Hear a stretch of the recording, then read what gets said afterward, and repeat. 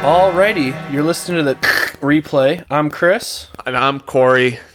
Our And, fearless leader, Noelle, is experiencing technical difficulties that she cannot.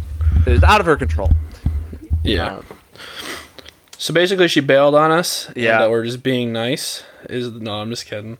It's been rough. Yeah. Rather than skip the pod for a second week in a row, we're gonna power through, and it's just gonna be a boys only podcast.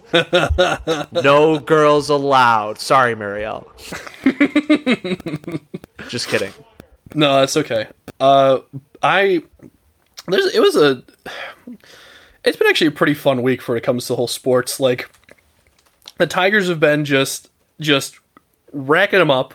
It's the NBA playoffs. It's the NFHL playoffs. Dear There you Lord, go. I can't talk. Very good. It's been a fun week. Just like, It's finally good to see one of our sports teams playing well. yeah. Specifically against the evil empire that is the New York Yankees. I honestly Clean sweep. I honestly thought that was going to be a really tough series. I was super excited for Mize Cole, and that delivered. I didn't get to watch a whole lot of the game, but I was watching some of the highlights and stuff. But yeah. Also, well, yeah, let's just hop right into the Tigers, because I was about to say, significant improvement for Mize from the beginning of the season until now. 100%. He was throwing really well against the Yankees the other day, and that was Mize versus Cole was such a fun thing to watch. His sinker's improving.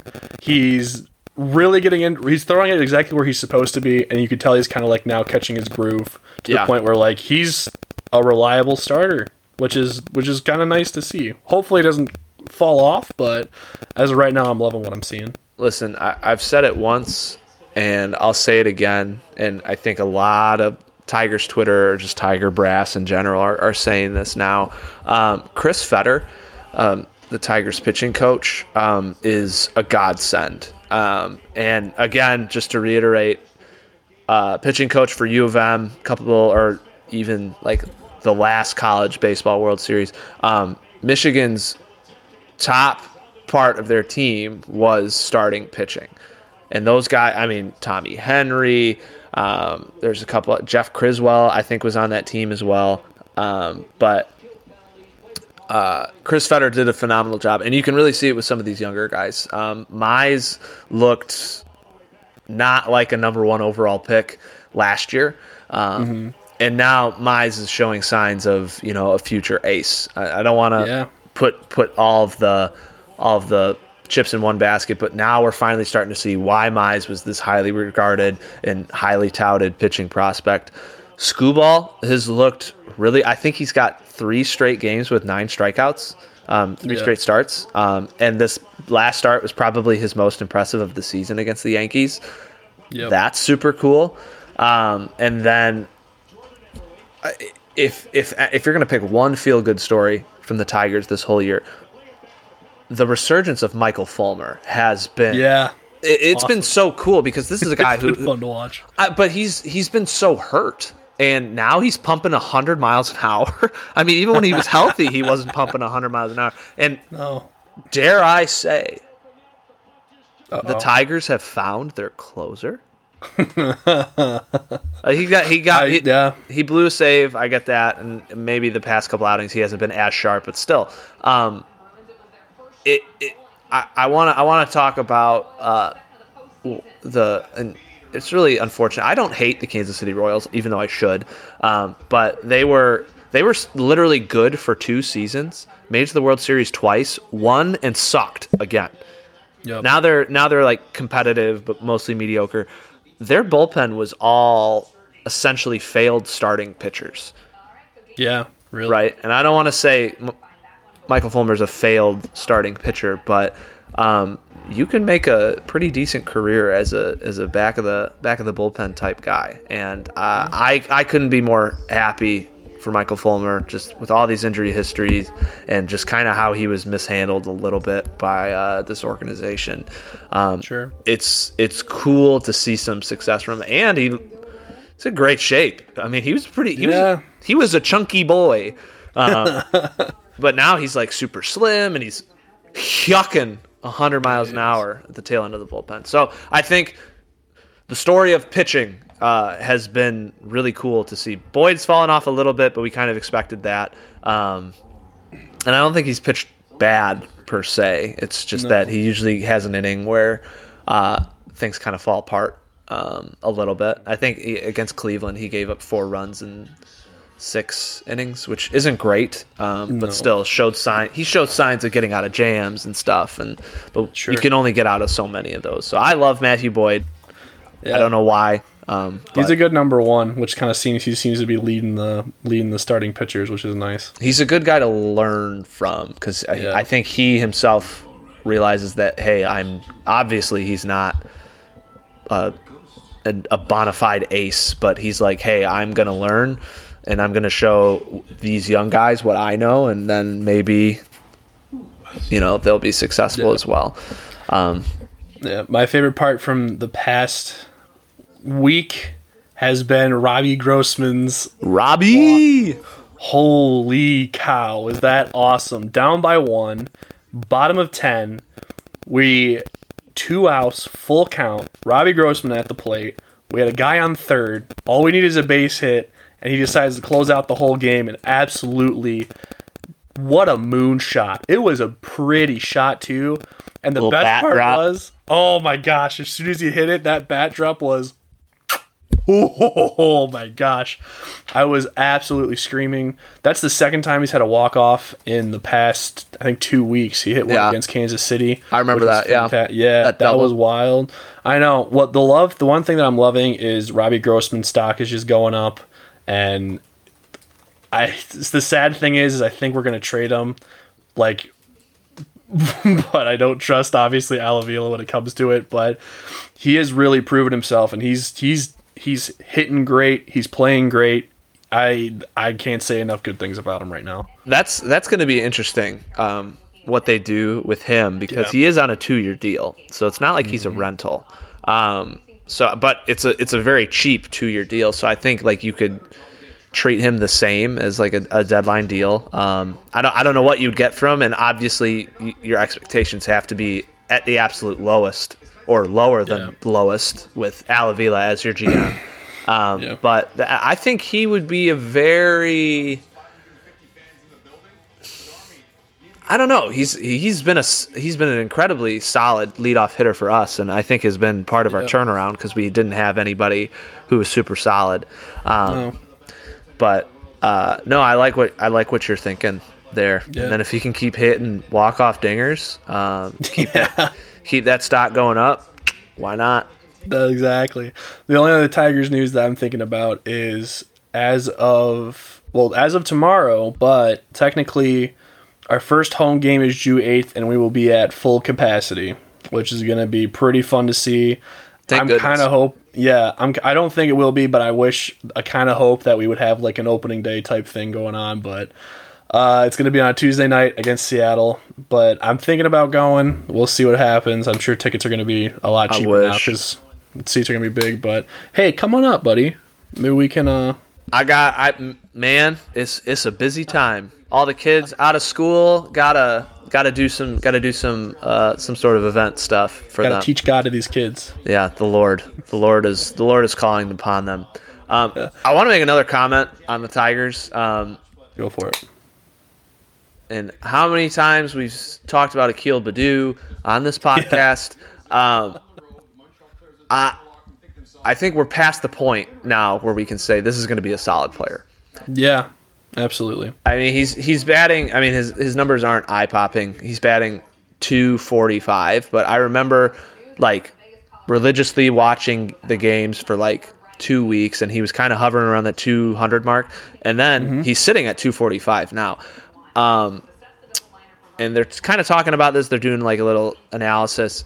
The power is down, but you sacrifice power for patience and getting on base. Because Akil Baddoo still gets on base. He generates walks.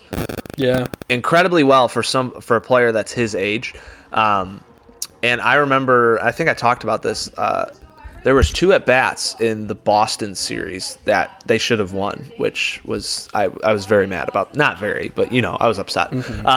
There was 2 at bats where he started 0-2, and he stretched the at bat and got a walk both times. And it wasn't like 3 straight balls, not competitive pitches. No, they were like 8, 9, 10 pitch at bats. Yeah. And for a player that young, and he does strike out a lot, he swings and misses, whatever, but that's expected. Sure. But to see that discipline come into play then, even when he wasn't hitting at his peak of batting average or whatever, it shows you that this is a guy who's going to be able to dig himself out of a hole and figure it out. He hit a home run today, solo shot, so you love to see that. But did the Tigers scouting do it again and find another solid MLB player? I think we're all in agreement that Baду will be better than Victor Reyes, but I don't think Victor Reyes is bad either. No. In which he took his assignment well and batted essentially 400 in AAA, and now he's back on the roster. So, that's something that people don't realize is if you can sit at the plate for 10 pitches, that's going to add up really quick down the line, and they're going to use that starting, especially if you're facing somebody who's halfway decent.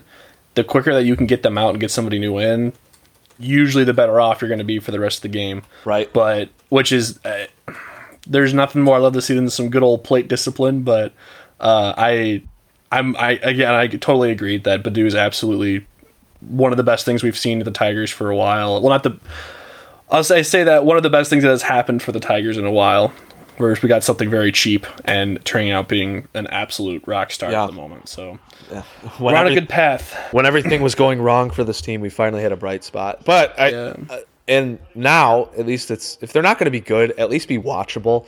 And we're getting to that watchability now. I mean, sweeping the Yankees at home, that's cool. Like that. Is. Exactly.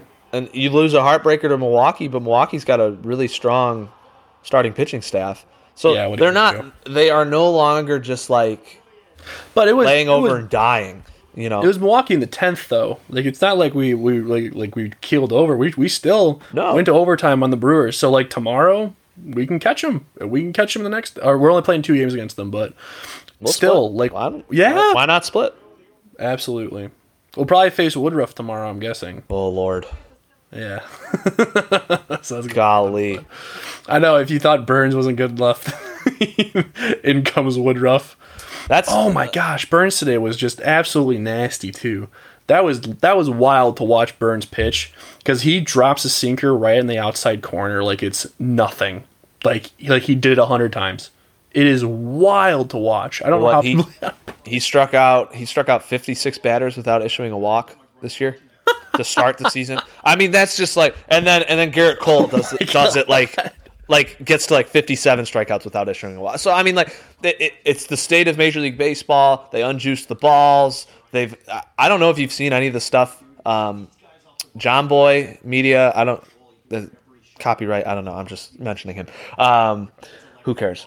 He does like a lot of baseball like lip reading like videos, but he's also talking about like cheating and stuff. Oh, I know who you're talking about. Yeah. So like I've seen another guy on like TikTok do like look at like video and stuff and like talking about how pitchers are like hiding stuff in their gloves and like kind of like poking around in there and grasping on and then going to their hat or whatever. And then a Cardinals pitcher last week was told to change his hat because there was a mark on it or something like that.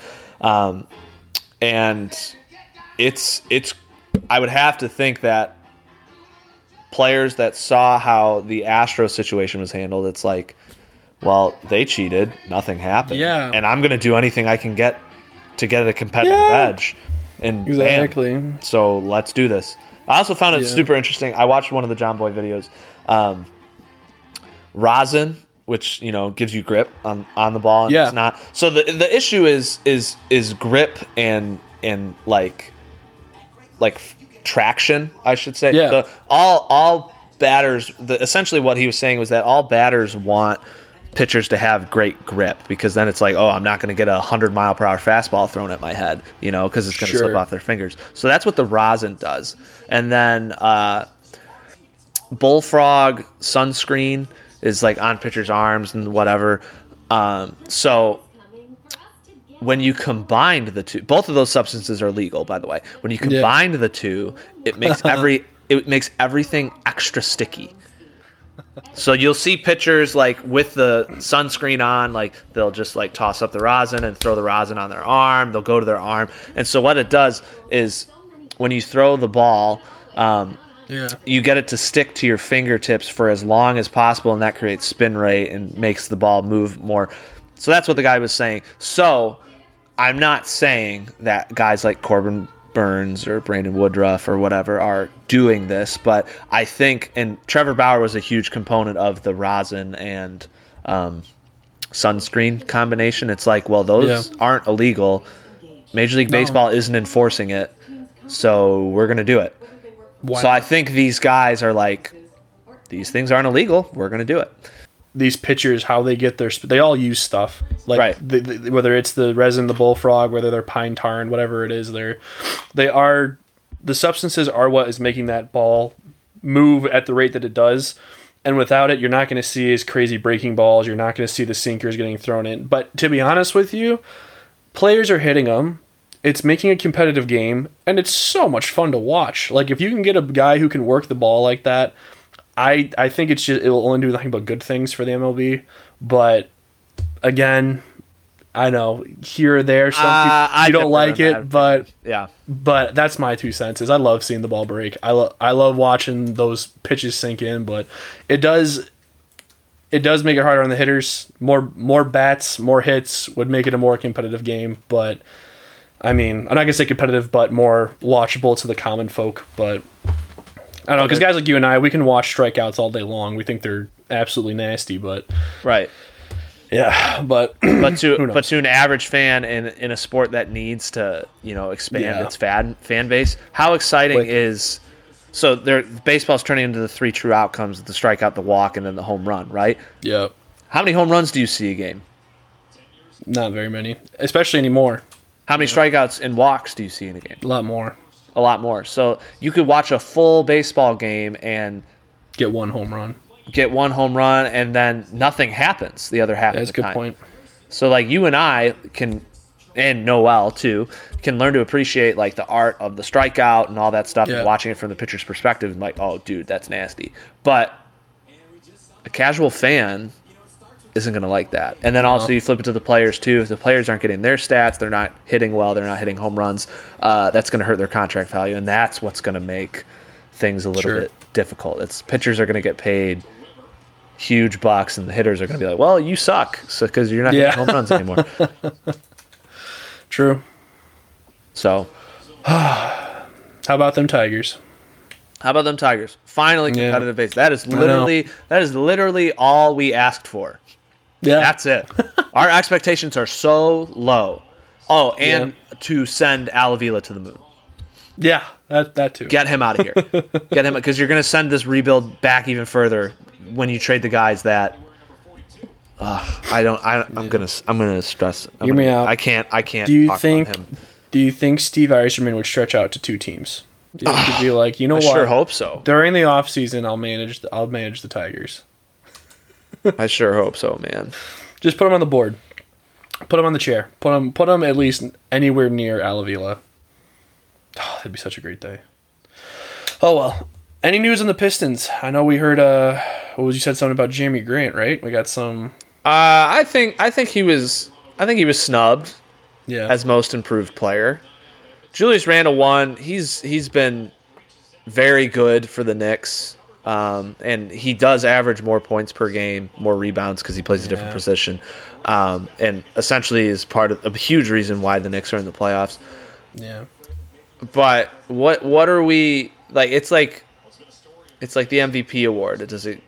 Should it go to a player, like the best player, the most valuable player, or should it go to a player whose team is in the playoffs and was the reason that they're in the play? Whatever. How do you judge that? But if we're talking about most improved player, does that have to be to a playoff team? I don't think so. Because I don't think you can't find me another player in the NBA that went from a bench role guy to a borderline all-star. I mean, he should have been an all-star. If I agree. If the NBA if the NBA did that thing where they had to get a representative from every team, he should have been an all-star. Yep. They got one from Orlando. That guy, he was like a 34-year-old center who was a first-time all-star. Why is he getting represented? Yeah. I digress. Jeremy Grant should have won because the steps that he went from as a backup or as a sixth man to then basically the leader of a team. Yeah. It's also crazy to me for like I fully agree with you that it's hard, especially you lose Blake Griffin and Derrick Rose, who on paper that's like, holy cow. But you can it seems easy to me that Derrick Rose went to the Knicks and now you're seeing highlights every week about Derrick Rose, about something he done he is pushing, he's working hard, and that's just something we didn't see.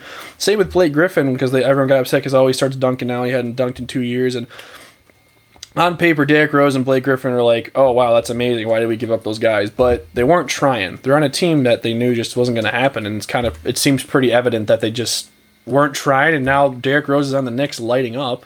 He looks awesome, and we didn't have even a sliver of that on the Pistons.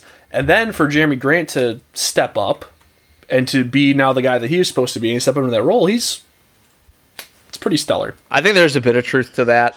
I would push back a little bit. Oh, goodness. Pause. We're live. We're watching the hockey games right now, too. Yes. Game 7 in Toronto. Montreal just took the lead. It's 1-0. Oh, my goodness. Montreal. Oh, boy. It was through the 5-hole. Jack Camp. Yeah. Anyway, back to the topic at hand. I think Blake Griffin's role was a bit different on this team. He had to be that pillar and helped and led to his injuries, which is why he didn't dunk. But now he's in a different system. He's coming off the bench. So now he has a little bit more in the tank every game, and he can push his body in different ways. Because, I mean, Blake Griffin developed into a three-point shooter when he was on the Pistons. It wasn't. Everyone seems to forget. It's like, okay, he's not dunking, whatever. He's not trying. No, Blake Griffin was the offense for this team. So let's back off the slander. And even, like, the Pistons people are, like, tired of it. It's on Twitter, are like, nobody cares that he dunks 4 times a game again. Like, it's over. Like, we're fine with it. Derrick Rose, I think people are focusing on him now because he's on the New York stage and he had these injuries.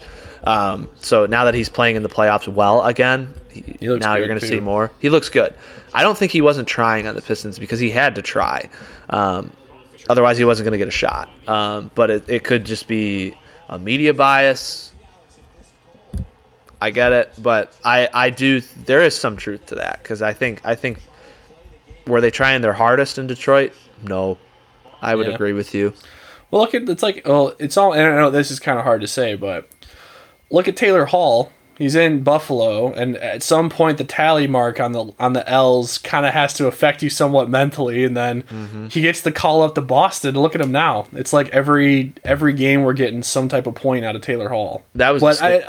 That was a sticky situation too. Yeah, that was it. Just, I mean, I'm excited to see. Like, it's almost like we lose.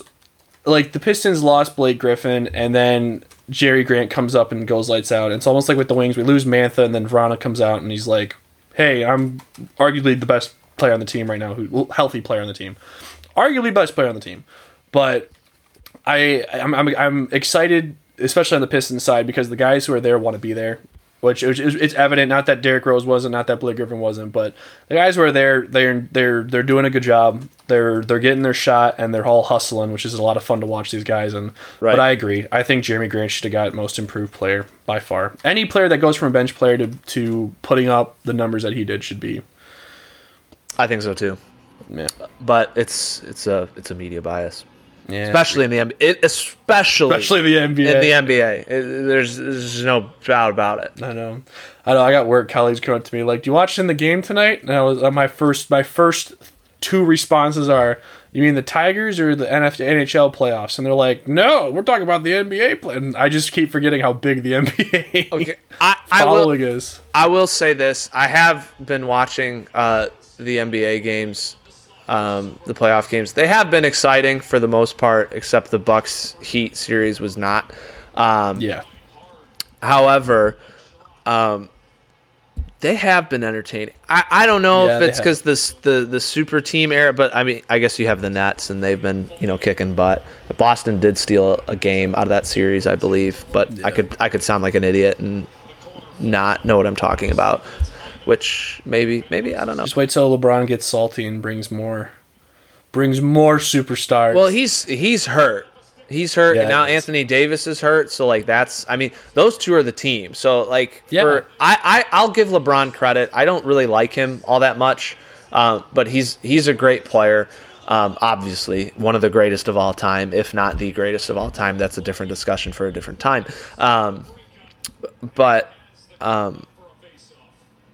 LeBron and AD are the Lakers. You saw how far they slid. I mean, they played in the play-in tournament. And that was because LeBron was hurt for 30 games. And then Anthony Davis wasn't very high. I mean, they were rocking with Alex Caruso, who, so their core players their supporting cast has to sign to league minimum deals because just their cap is so ridiculous. So I understand that, but I also, to me, that's good for the NBA. I would think to have no more super team, because then it's again prime example, the Utah Jazz are the number one seed in the NBA for the playoffs this year. Best top 5 offense, top 5 defense. Oh yeah, run into the buzzsaw that is the Memphis Grizzlies of all teams, and Ja Morant has been playing spectacular these first few games. They didn't have Donovan Mitchell game 1, but still. The Grizzlies are an 8 seed, and if you want to look at it this way, being nitpicky, the Grizzlies should have been the 9 seed and not in the playoffs because they won their play-in tournament games. So they stole game 1. That has not happened in the NBA the past few years. It's just been the 8 seed can't even compete with the 1 seed. So that's kind of. I mean, and we're seeing it in the East. It's the Sixers are going to win their series tonight. But I mean, that gives as a fan who loves parity, that kind of gives me some hope that once the super team era is done, we can now see an NBA that is focused on teams again and not just players. So yeah, I agree. Yeah. I think the only news we got on the lines is Todd Gurley, right? I wonder. They just gotta quit playing with us, playing with our emotions. Yeah. Also, can we establish some run game, please? That'd be well. I would think some solid backfield would be awesome. That's why he's a rough couple of years. That's why he's coming, because the offensive line is the number one strength. I agree, and I think every competitive playoff team has had a phenomenal offensive line, and that's why you saw the Chiefs play as poorly as they did in this year's Super Bowl, because 2 key members of their offensive line were not playing in the Super Bowl. Yep. So people don't realize, especially sports people in general who they love the NFL, they love the Sundays. They don't realize how much the offensive line holds the show. Yeah. If you want a good quarterback, give him an extra second and a half and watch what happens. Yeah.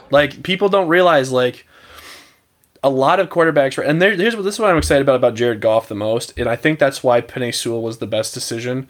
And I know I'm giving some looks. Also, side note, all the beat reporters from the Rams right now are talking about how crazy excited they are from Stafford because they're watching him in practices, has an arm like a cannon and decision make. Yeah, I'm not saying Goff is way better. Goff is way worse than Stafford. My bad. But we're gonna see something different out of the Lions now with a really solid O-line, and I'm really excited for it. Well, they have to establish the run. Yeah, They have no choice. no. Jared Goff is not. You're not going to be able to pull off the same plays. Also, who's he throwing to? Exactly, 100%. Your best receiver could potentially be your 4th round pick, which is not a good. It's not a good start. I mean that T.J. Hawkinson will be there, so that'll be a security blanket. And I think you can, if you can develop the run and then have a competitive tight end game, you could have a pretty solid offense. I'm actually, dare I say, excited to see this offensive line in action. I think that is going to be. It should be because it's their strength. That's going to be very fun to watch. I would be very surprised. And maybe it's a prop bet someplace. Yeah. Well, I'll give you my Corey guarantee. The Lions will have multiple 100-yard rushing games this year. Yep. Write it down. Oh yeah. They're gonna multiple. Yep. It's gonna happen. I fully agree. So, and people who are listening could be like, "Well, that's dumb." Of course, they should have more than 100-yard rushing game. Well, you see, Let's go back in the history books a little bit there. the last 100-yard rusher was Kerryon Johnson against the Patriots 2 seasons ago, I believe. Fact check me. No, but- you're right. So that's bad. Yeah, it is bad. Also, here's my thing too. That's going to be nuts about this season now with Todd Gurley is Well, he hasn't signed yet. We hasn't signed, but Jamal Williams, we picked him up. He was running with Green Bay behind Aaron Jones. DeAndre Swift, who was a great pickup last year and really carried the weight when Kerryon was out. Mm-hmm. He was fantastic, and with it was AP Adrian Peterson. He was doing really good, but DeAndre Swift really stepped up when he needed to. We also have Rakeem Boyd, who's going to be at least I forgot show up Rakeem at some Boyd. point. We got Rakeem Boyd showing up at some point, and I think he might steal the show in times, which is going to be really fun to watch. But if we also have Todd Gurley, that means we're going to be running DeAndre Swift, Jamal Williams, Rakeem Boyd, and then Todd Gurley. And what do you do there? Like we better have 100-yard season. Well, I think that if they do sign Gurley, I hope they do. Yeah, I do too. Because his biggest knock is that he can't stay healthy. Well, I'm sorry. You're fine. Montreal just missed a wide open net. Campbell played the puck wrong. What was I saying? Todd Gurley injury problems. If he's not going to be the bell cow, yeah. I mean, Todd Gurley's a freak. Everybody knows that. If he's not going to be the bell cow, you could put him in. You could have a very nice running back rotation, and there's very few one-man show running back rooms in the NFL today. I think I can name 2. Josh Jacobs in Las Vegas with the Raiders, and could Christian McCaffrey, yeah. No, could he be definitely considered? Christian McCaffrey. Or Derrick Henry. Saquon Barkley when he's healthy. But no, Derrick Henry's definitely the other guy. It's definitely Derrick Henry. That guy is an absolute monster. He's built like an offensive lineman.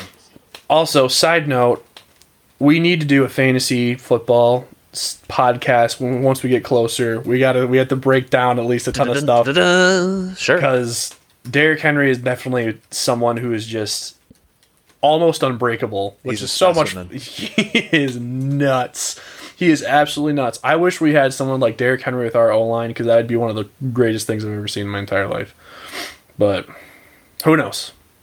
We'll see what happens. But there's been a long line of here's a great example of Le'Veon Bell coming from the Steelers, doing absolutely fantastic, and then he goes to the Jets, and then no one really hears about him after that. And then he gets traded over to, if you would have told me 4 years ago that Le'Veon Bell would be the second string for the Chiefs, I'd have been like, haha. Not even. He's like third. He's like third, yeah, exactly. Haha, yeah, that's hilarious. Le'Veon Bell, the absolute lights out running back who's been for the past couple of years. But that's what happens.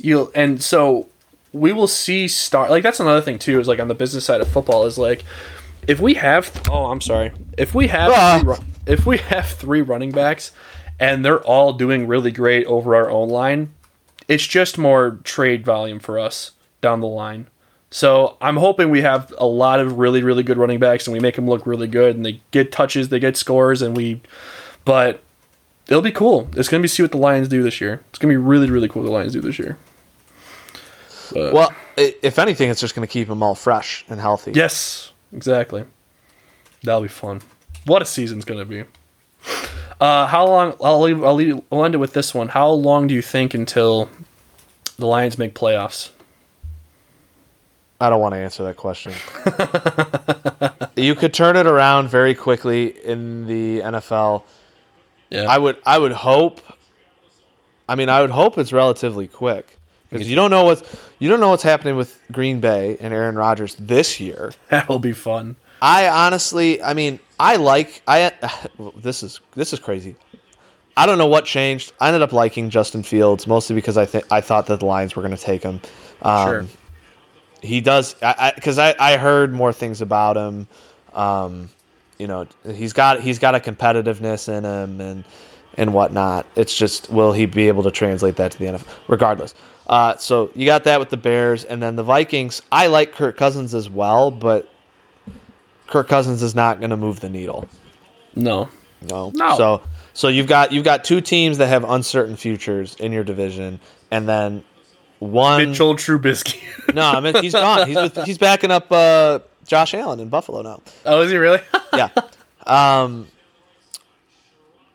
What was I saying? So yeah, you've got some question marks in that division. Yeah. I guess if you get an answer for the Aaron Rodgers saga, however long he stays. So if for some reason he's gone, that division is wide open now in my eyes. Yeah. So you have to do something to pounce on that. Now, if we're still dealing with the same old Lions, we're going to fall flat on our face and finish last in the division, and then our hopelessness continues.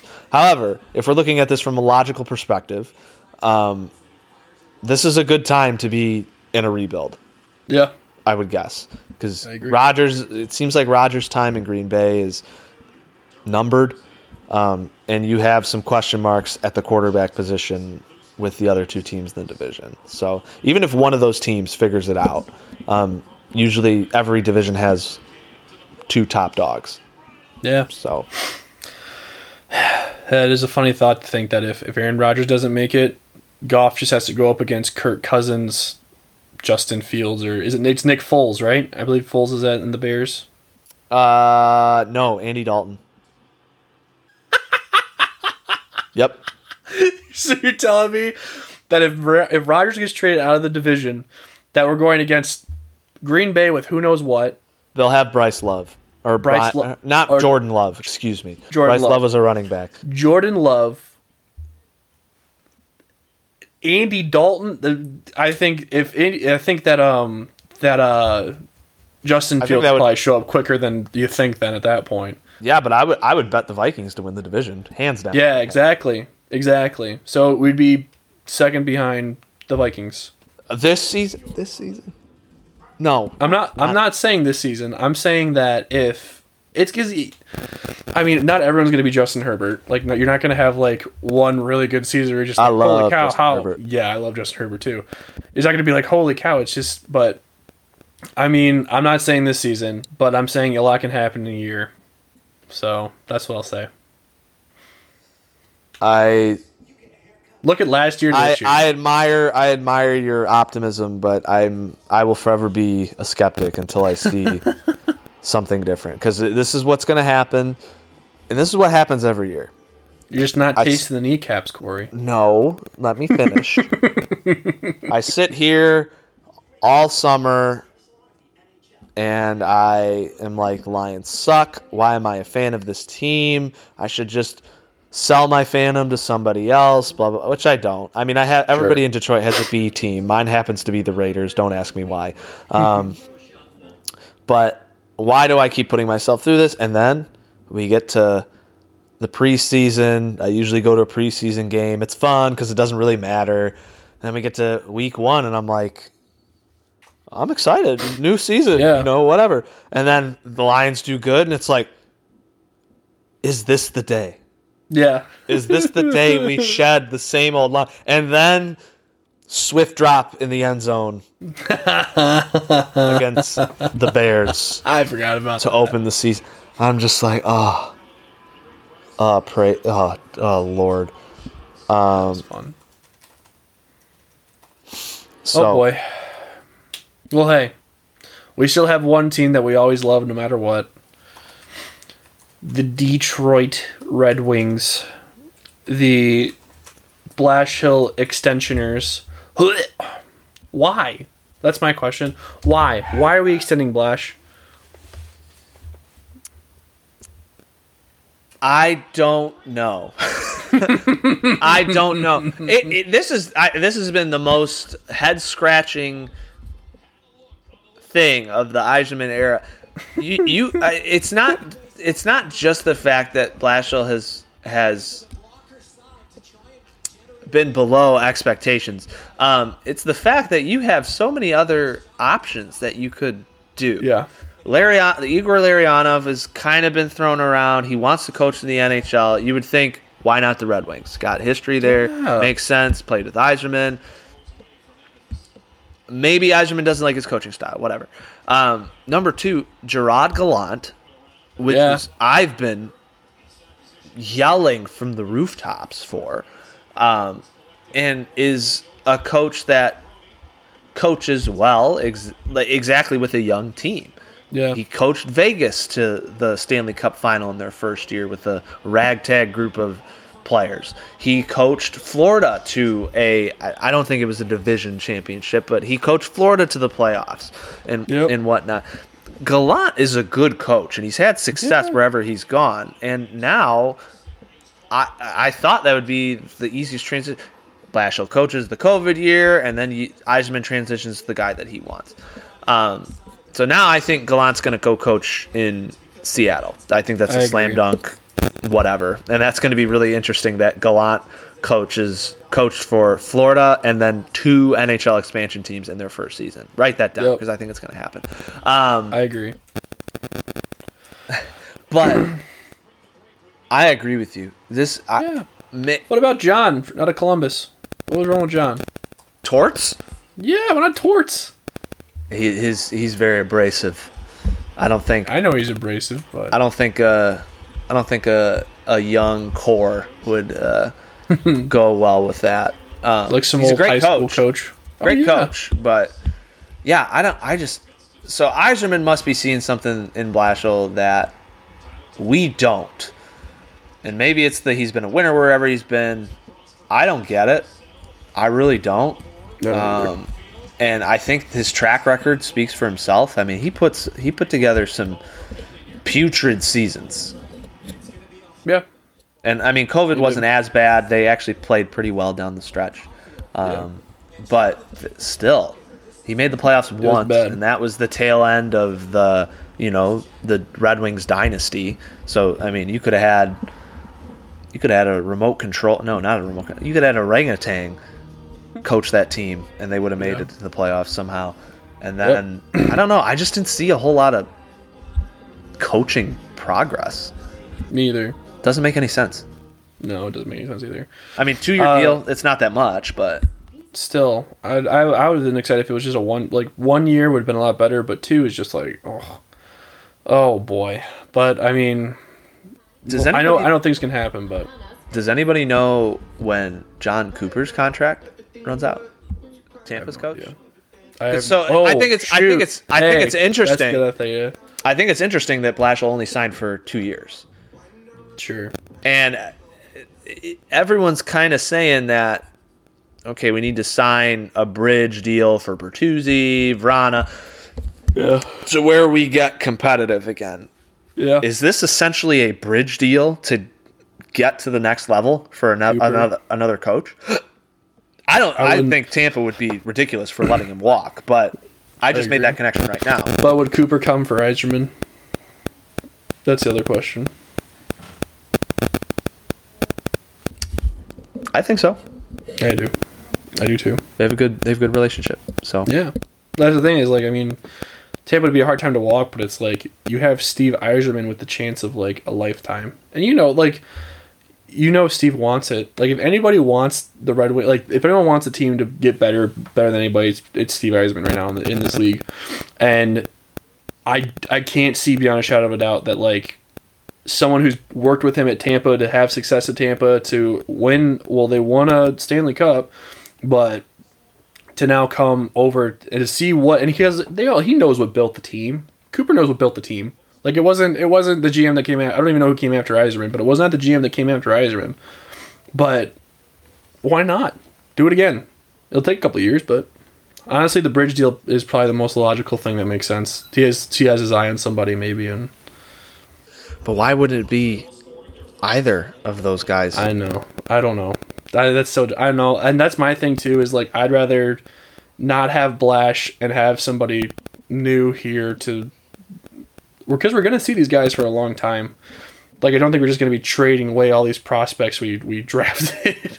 So they're gonna be worked with. I mean I wish we had, but I don't know. Doesn't make sense. But trust the Yzer plan. I think is what we've been screaming for the past 2 years. But yeah, follow blindly. Wow, Montreal 2-goal lead. There we go. Let's see it. This team is cursed. Or Toronto. They're cursed. Those Choking guys. it up. Yeah. Not great. You had a question for me, Corey. Yeah, I have a question for you. Mm-hmm. I thought about this. How would I phrase it? So all everybody's talking about with Edmonton's frankly embarrassing first-round performance in this year's playoffs, with the talent that they have on that roster, specifically McDavid and Draisaitl, and they're very top-heavy. I understand that. Maybe their role players aren't that great. Definitely need to figure out a goaltending situation because although Mike Smith played well, Mike Smith is not going to take you to the next level. No. People are saying get McDavid out of there, do something. I thought about this the other day. Oh, Corey, are you about to say what I think you're about to say? I'm gonna ask you the question. How do you? First off, what's a realistic package? How do you judge that for a McDavid? Like, because I'm just thinking, because like look, Gretzky, greatest player, arguably the greatest player, was traded. Yeah, he was. And watch also, everyone. There's a good time to watch King's Ransom on 30-30. Sorry, right. Go ahead, keep going. No, exactly. And Gretzky was traded, and that maybe a little bit different. Trying to get, I think that was a 4-player deal too. I'm pretty sure they got 4 players from the Kings. Yeah. For the Gretzky, and I think there was draft picks as well. Yeah, which is just wild. Yeah, who would you trade? That's what I know it's ridiculous. And well, here's the thing: is if we're gonna do it, where do you start? Where do you start? But to kind of drizzle some honey on the top of your idea, what a better time than now. You know what I mean? Like they want McDavid out. Everyone's saying get McDavid out. The team needs something else. They need something new because they are established. Like that's the thing is their roles are established and they've had pretty much similar guys in there for the past couple of years. Oh man, Corey, I don't know. I think you're gonna I can't see how you don't lose Larkin. That's my thing. Like I don't see how you lose or Vrana. That's the thing. Vrana Vrana. Yeah. But would they even want Vrana? What would a package look like? So I'm thinking of it this way. Obviously, it would include picks. Yes. It would include and which we have for the record. We have. But so has to be a first or number of firsts. Has to be a second, including a second and a number of seconds, which the Red Wings are the one team that has a number of second round picks. Mm-hmm. And then what do you think? Because how do you structure it? So I know Draisaitl has a pretty ridiculous contract. I think he's getting like $8 or $9 million next to McDavid, of course. McDavid's I think like 13.5. But I guess this is another follow-up question. I think you could really build a team around Draisaitl. Yeah. as your dude, guy. don't even. Yeah, Well, sorry, go obviously ahead. you could. No, but like, I love Draisaitl so much. Like, he is so underrated because he's playing behind Connor McDavid. Like, he's the number 2 center. Anywhere else besides Edmonton, he'd be number 1.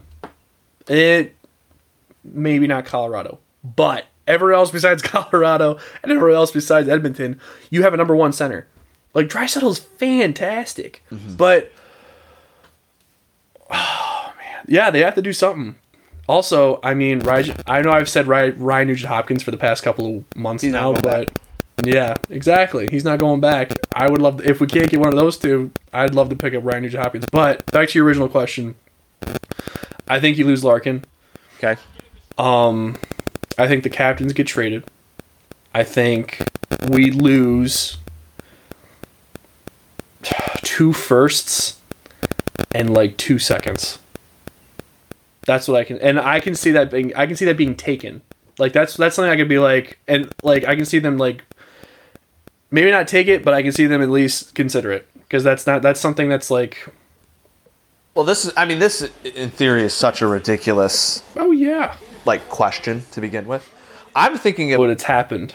I'm thinking of it more from a player perspective. So, Sure. I mean, obviously, like first and the second is on the table, and I was going in my head is like, how do you keep the majority of your core players? Yeah. So, in my eyes, you would have to get solid role players that would complement a guy like Draisaitl, because essentially you could trade Draisaitl, but then I think that would just piss off McDavid even worse. Yeah. Because it's like, oh, I'm this great player. I don't know. I think in that situation, if you were to I think you can only trade McDavid if you're Edmonton, because if you trade away Draisaitl, that's worse. But like Draisaitl isn't your. Like, Draisaitl's a phenomenal player, but he isn't the generational talent that McDavid is, and that's like just if you trade Draisaitl, then that just pisses McDavid off even more. But I'm thinking about it this way: first and a second, Zadina obviously It's gone. Yep. is gone, and then do you just stockpile a bunch of like the younger, like I think Rasmussen has a lot of promise. Yeah. Obviously, I don't think he has a whole lot of value. But if you do that, Zadina, Rasmussen, first and second. And again, this is not a no. You would have to add to that too. Yeah, there has to be more. But like that's what I'm trying to say is like I think in my mind McDavid, I just think of like a hat trick every night. You know what I mean? Like, holy cow! Like that's like absolutely like the numbers he put up was just like absolutely ridiculous. So it's like.